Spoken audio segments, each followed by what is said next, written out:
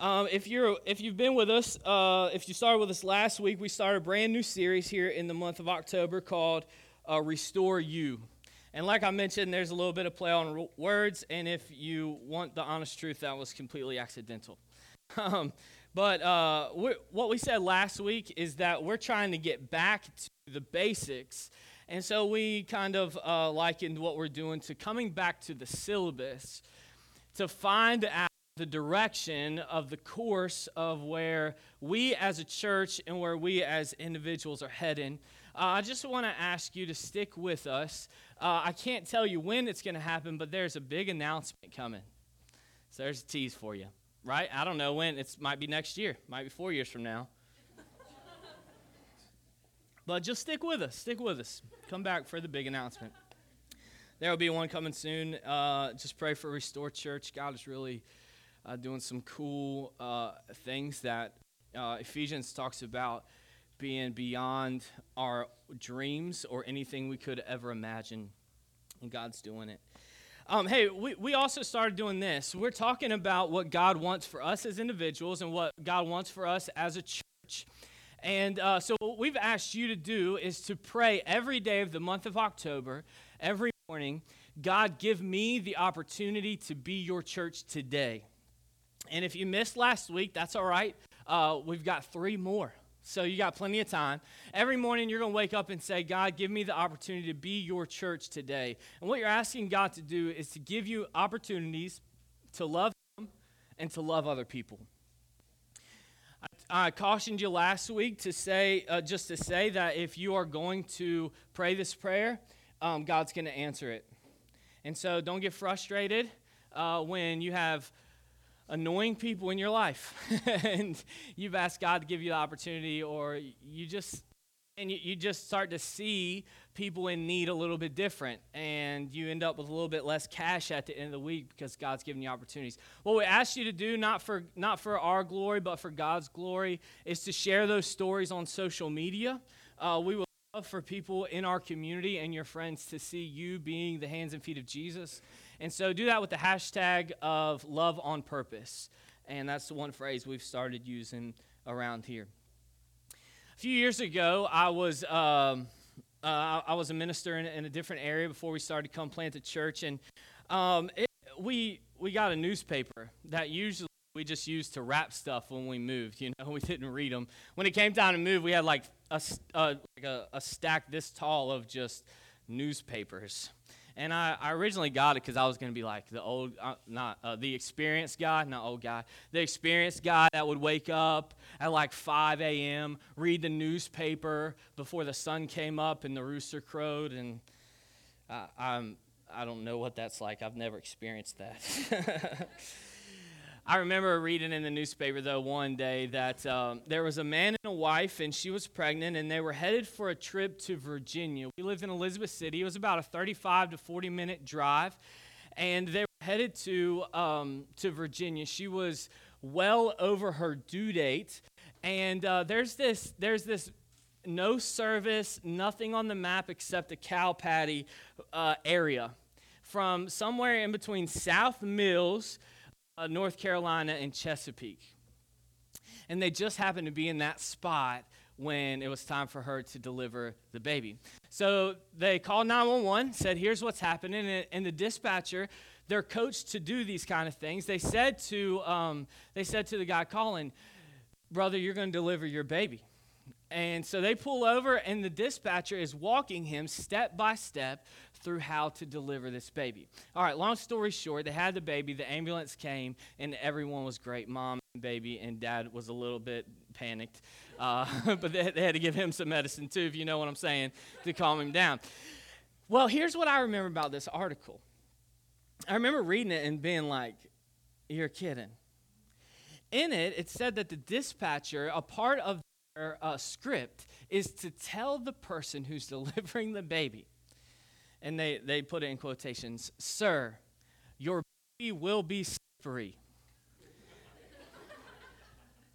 Do not drop your baby. Duh. World is going to hell in a handbasket I mean, when you turn on the news this week, you saw it was one of those moments where you knew where you were. You knew where you were for 9/11. Some of you knew where you were the day that John F. Kennedy was shot. Sunday night was one of those moments in U.S. history where you'll remember where you were. I mean, and it seems like that's normal now. Like every other month where we're getting some kind of disaster, every other month we're hearing about some kind of terrorist attack somewhere in the world, and it's, dude, can we just get back? Right? Can we just get back to the syllabus? Can we just get back to the basics? Can we get back to the, well, duh part of it? And that's what we're doing. And that's what we're going to do today. If you need a Bible, raise your hand. Someone will bring you one. Listen, there's no shame in that. That's your Bible. We want you to have that. We want you to take it home, write your name in it, highlight in it, write notes, whatever you would like to do. But as you and I start to try to live out what God wants us or wants for us, we will begin to shine the light, as it says in Matthew chapter 5, in dark places. Man, if you find yourself uncomfortable because you're talking about Jesus, that's probably good, right? You're a light in a little bit of a dark place. Well, Jesus starts to talk about that same story in Luke chapter 10. So one thing that's cool, I don't have my phone. I have every other contraption known to man attached to me today, but not my phone. My phone's not much smaller now, you know what I'm saying? But we have a Restore Church app. If you're new here and you want to download that, that can help you through the sermon. You can follow along with some of my notes. You can also follow along on the YouVersion Bible app. So if you downloaded that, if you have that on your phone, you can search under live events, and you should be able to find Restore Church pretty easily. So you've got a Bible. Maybe you found Luke by now. We say this regularly. Someone do some research and find the most appropriate time to take a drink of water. I'm just going to tell you, it's going to have struggling today. Luke chapter 10, there are 4 biographies about the life of Jesus in the Bible. Matthew, Mark, Luke, and John. Luke is the most detailed. Luke is a historian. He's an author. He's a physician. And so he wants to get every detail right. He's the kind of person that irritates the mess out of me. But he's also the type of person I'm glad that they wrote a story about Jesus. Luke writes this in Luke chapter 10. Well, before we start reading, I want to set the scene for you. It's a little bit similar to what we talked about last week, but it's also a little bit different. Jesus has quite a few people around. They're listening to what he has to say. And then in an effort, look here in verse 25, on one occasion, an expert in the law stood up to test Jesus. This is similar to what we talked about last week in the book of Mark. Teacher, he asked, what must I do to inherit eternal life? Now, I got to tell you, because we're not going back and looking at the complete context, he's not genuine in his question. He's trying to embarrass Jesus. The Greek word that they use here actually means that they're trying to trap Jesus. They're trying to get him hung up on his own words or words that he's taught prior. And so the expert in the law, we would call them lawyers, he asked Jesus, all right, Jesus, what must I do to inherit eternal life? Jesus has a knack for these kind of moments, doesn't he? He can see right through people. It's almost like if he were God or something. And he turns it right back on this smarty pants lawyer. He steps up to Jesus. He asks this question. Jesus says, okay, you're an expert in the law. Why don't you tell me? Look at what verse 26 says. What is written in the law? Jesus replied, how do you read it? I was in 5th grade. We were reading The Lion. Everyone else was reading The Lion, the Witch, and the Wardrobe. I was just pretending. And teacher, it was one of those things where you walk in, teacher said, did you read it? I said, yes, of course I did. And we were sitting there, and there's this, I don't really remember because I didn't read it, this moment where the fawn, is this a thing? Yes. Okay. The fawn leaves the children, and my teacher looks right at me, and it's like one of those moments in class where your body temperature starts to rise because you know you're in it, and she says, my middle name's Eric. They call me Eric in 4th grade, 5th grade. Eric, why did the fawn leave the children? And I was like, oh no. And I remember being so embarrassed because I said, because he was sad. He was being a bad fawn. It wasn't the right answer. That was not right. And everyone knew it. Here's a moment where this guy, teacher in the law, and Jesus raises his body temperature. He turns it up. He says, if you're an expert in law, why don't you tell me what it says? How do you read it? Jesus tries to figure out how to turn this on the lawyer. There are 619 laws in the Old Testament, and they're asking, and they've asked Jesus to choose one, right? Seems like an impossible task, but there are two that kind of rise to the top. Verse 27, the expert in the law, the lawyer, says this. He answered, love the Lord your God with all your heart, with all your soul, and with all your strength, and with all your mind. And love your neighbor as yourself. Not only does the expert answer this correctly, but he answers it in the exact same words that Jesus would have answered, and the exact same words that Jesus did answer this question in Mark, like we talked about just last week. Being God's child, being a member of his church, capital C, remember we talked about it a little bit last week, all of the churches make up the capital C church. We're all on the same team. Being a member of the capital C church, these are like the two requirements. These are your baby's slippery, don't drop them, right? This is what this is. Love God and love people. If you weren't here last week, we talked about the first commandment. The first part is the same as the beginning part of the mission here at Restore Church. Relentlessly love God, right? And then the second part, he quotes, the expert in the law quotes Leviticus chapter 19. So he quotes Deuteronomy at the first part. He quotes Leviticus. Y'all, these are not right next to each other. These are like pages and pages away. Well, in our Bibles, they're pages and pages and pages away. And so this answer is not an uncommon answer. It's a popular answer, right? For this man to pull something from Deuteronomy and say this is the most important thing, and then pull something from Leviticus and say, and this is the second most important thing, and for Jesus to have done the same thing on a different occasion means that both of these men have studied this somewhere. And it's a widely taught principle. But what happens is what Jesus does with the Old Testament is when he talks about it, he takes it up a notch, right? And so he's about to give this guy a new lesson on what these verses mean. Love the Lord your God with all your heart, with all your soul, with all your mind, and with all your strength. The second is love your neighbor as yourself. Mark Moore, he says this about the second commandment. He says the second commandment is crucial to understanding the first. How can we show love to God?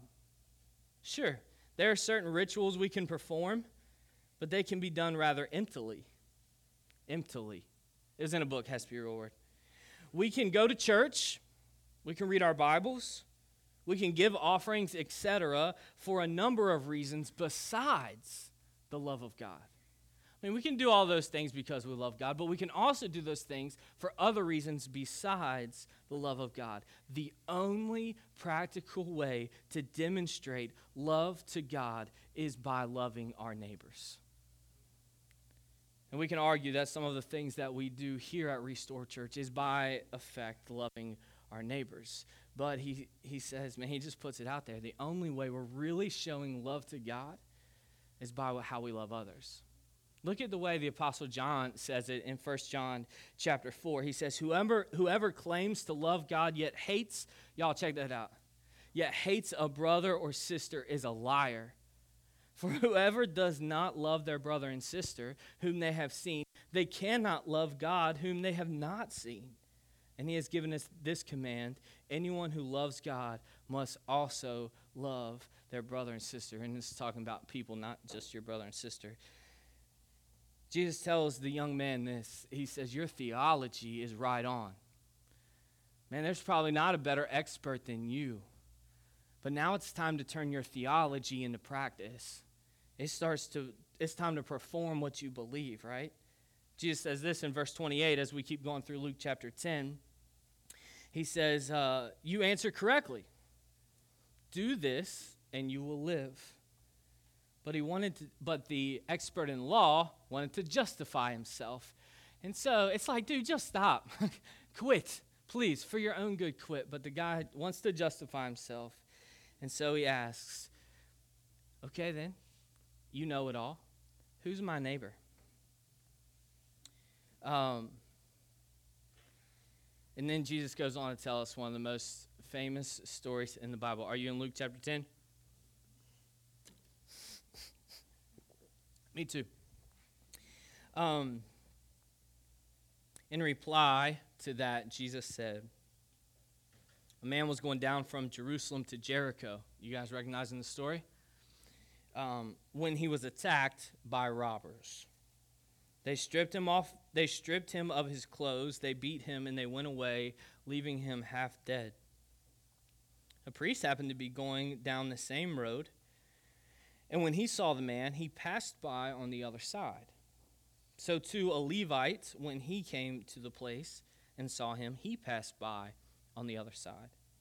But a Samaritan, as he traveled, everyone, when I say as a Samaritan traveled, everyone goes, well, everyone go, all right, let's do this again. You ready? Taking this back to youth group. But a Samaritan, that was really good. As he traveled, he came where the man was, and when he saw him, he took pity on him. He went to him, and he bandaged his wounds, pouring on oil and wine. Everyone's like, why is he wasting the wine? Then he put the man on his own donkey. He brought him to an inn and took care of him. The next day he took out 2 denarii and gave them to the innkeeper. Look after him, he said, and when I return, I will reimburse you for any extra expenses that you may have. Man, it seems like Jesus almost enjoys taking up this debate. Actually, the word that's left out of the NIV, there's a word that's missing, and it literally in the Greek means he picked up the conversation.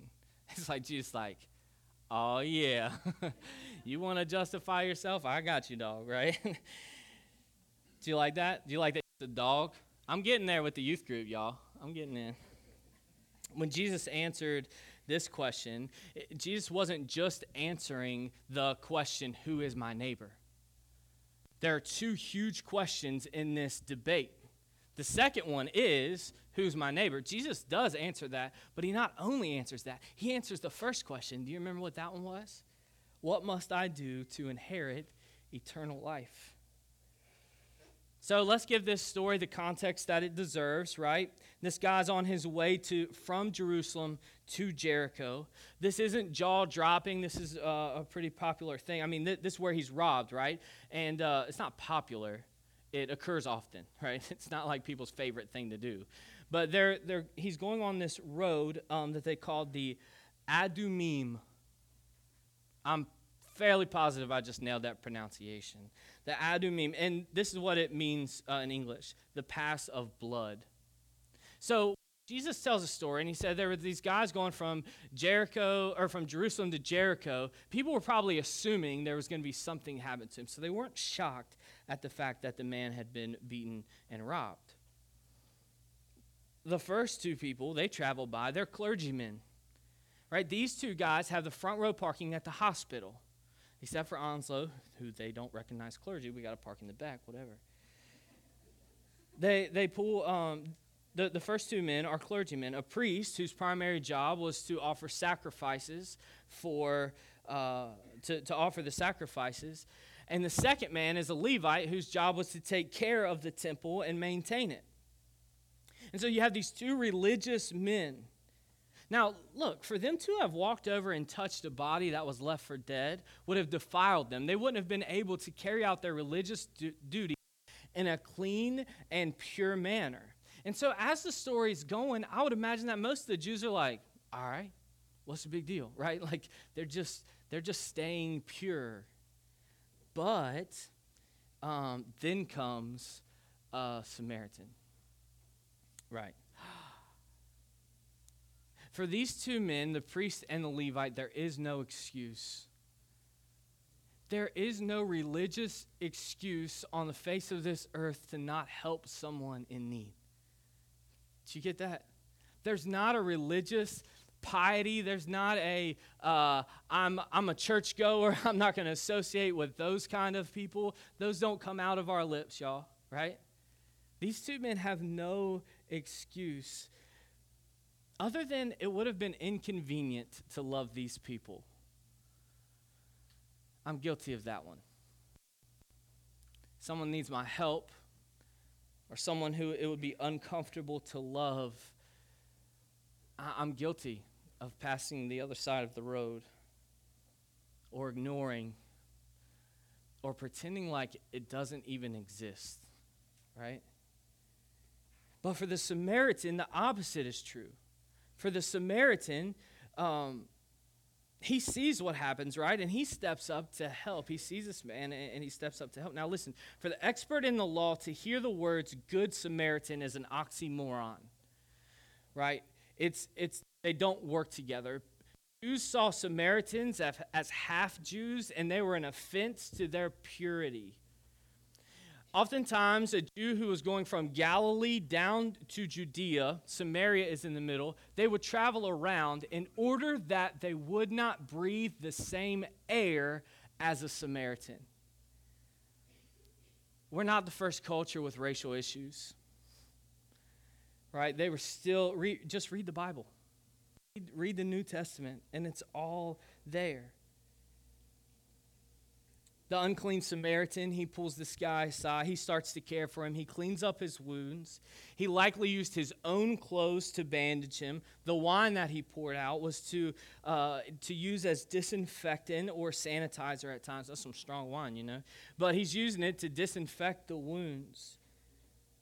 He puts him on his donkey, so he's got to walk now. His own comfort he's abandoned. He's gonna take him down to this inn. He's gonna pay the extra money he's gonna pay the upfront cost that it takes, and then he's gonna pay the extra money on top of that it's gonna require. So now it's costing him time, energy, resources, comfort, and money. That's a sermon series, man. That's good. The Samaritan loved this man with his actions, not his words. This would be a hashtag love on purpose kind of moment. He was the church, even though he would have never been accepted in a first century church unless someone was pioneering the way for him. Being a neighbor, check this out. Being a neighbor, that's the question, right? Who is my neighbor? Being a neighbor in this case is not about a location. It's about a mission. Being a neighbor is not about a location, who's living right next to you. It's about a mission.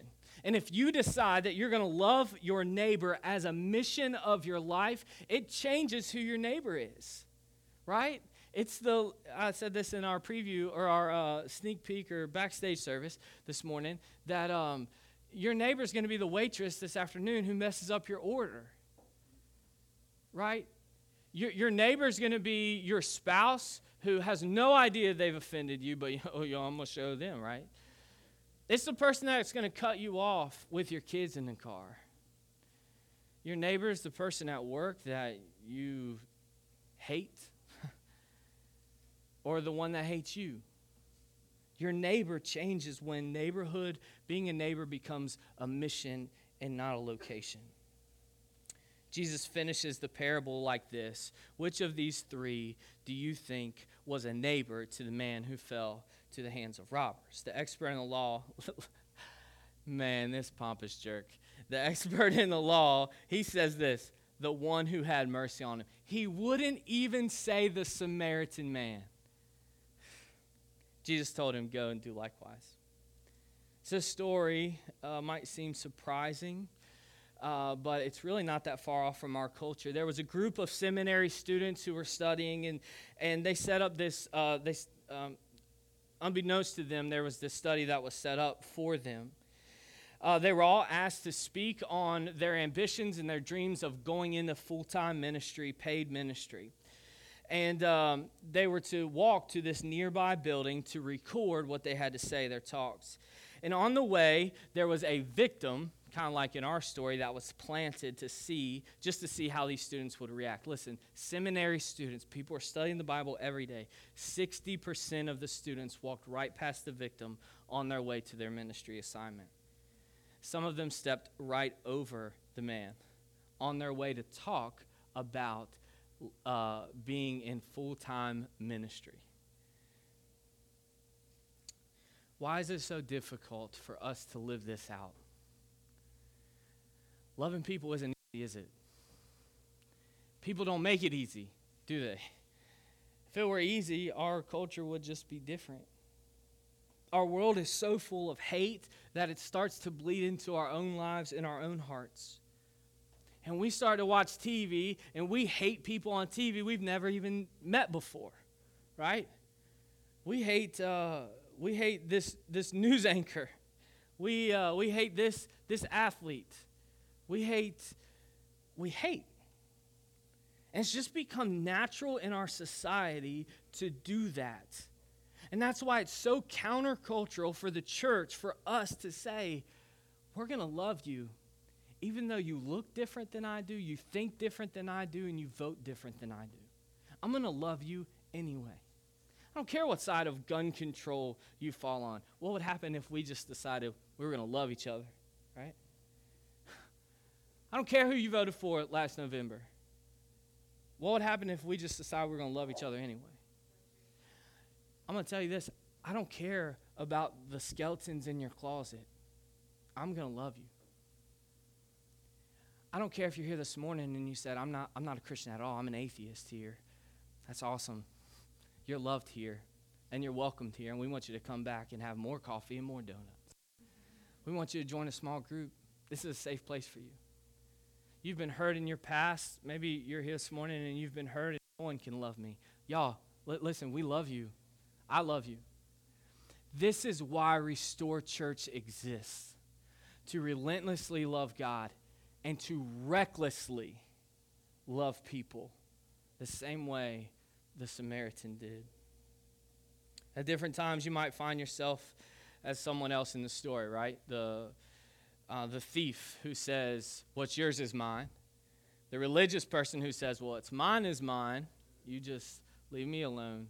Or the Samaritan that says, what's mine is yours. And that's sacrificial kind of love. Look, if you're a part of this church and you claim to be a family member here, look, we love people recklessly. If you're not a part of our family, we're going to love you recklessly until you become a part of God's family and a part of our family here at Restore Church. It's why we came here. It's why we came to Jacksonville. We found a community who desperately needed to be loved. I'll tell you about a guy named Chris Hazencombe, and maybe you've already heard his story. Chris, who's in his early 50s, he's an avid fan of country music.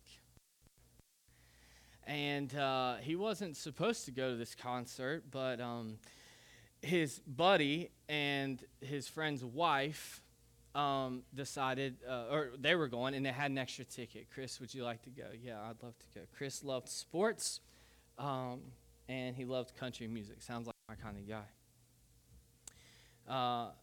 And so he went to this concert. It was a little bit of a drive for them because it was in Las Vegas. And so you can kind of see where the story's going. 3 of the people that went that afternoon are still here. It was Chris's friend and Chris's friend's wife. As the bullets began to fly and no one really knew what was going on, before these 2 people could have a reaction, he dove on them. And he covered, he took the shots, right, that these 2 would have taken. What's mine is yours, said Chris. And now his life still lives to tell the tale. What's mine is yours, said Jesus. We've all been a part of this story in some way or another. We're all guilty of being a thief and taking advantage of someone we shouldn't have. We've all been the religious person who's, man, I'm on my way. I can't handle you right now. I'm not going to associate with that kind of person. We've all been the Samaritan. We've all helped someone and probably went immediately to Facebook so everyone knew we did it. But we've all been the person on the side of the road. Beaten up, left for dead. Maybe that has happened to you physically. Maybe it's happened to you spiritually. Maybe today you just walked in and you stumbled in. I don't know why I'm here, but what I do know is Satan's kicking my tail in and I can't do it by myself. Maybe you're the Samaritan in that someone's taking advantage of you and you're looking for healing. Or maybe you're the Samaritan in that you're just addicted, right? And no one understands that, but you do. Maybe Jesus is the answer. Maybe you're the Samaritan because your marriage is on its way out. And you can't win. You don't have a leg to stand on. Jesus says, what's mine is yours. Maybe it's your sin that's got you feeling beat up. Maybe it's your sin that's got you laying on the side of the road like, anybody, please, anybody help.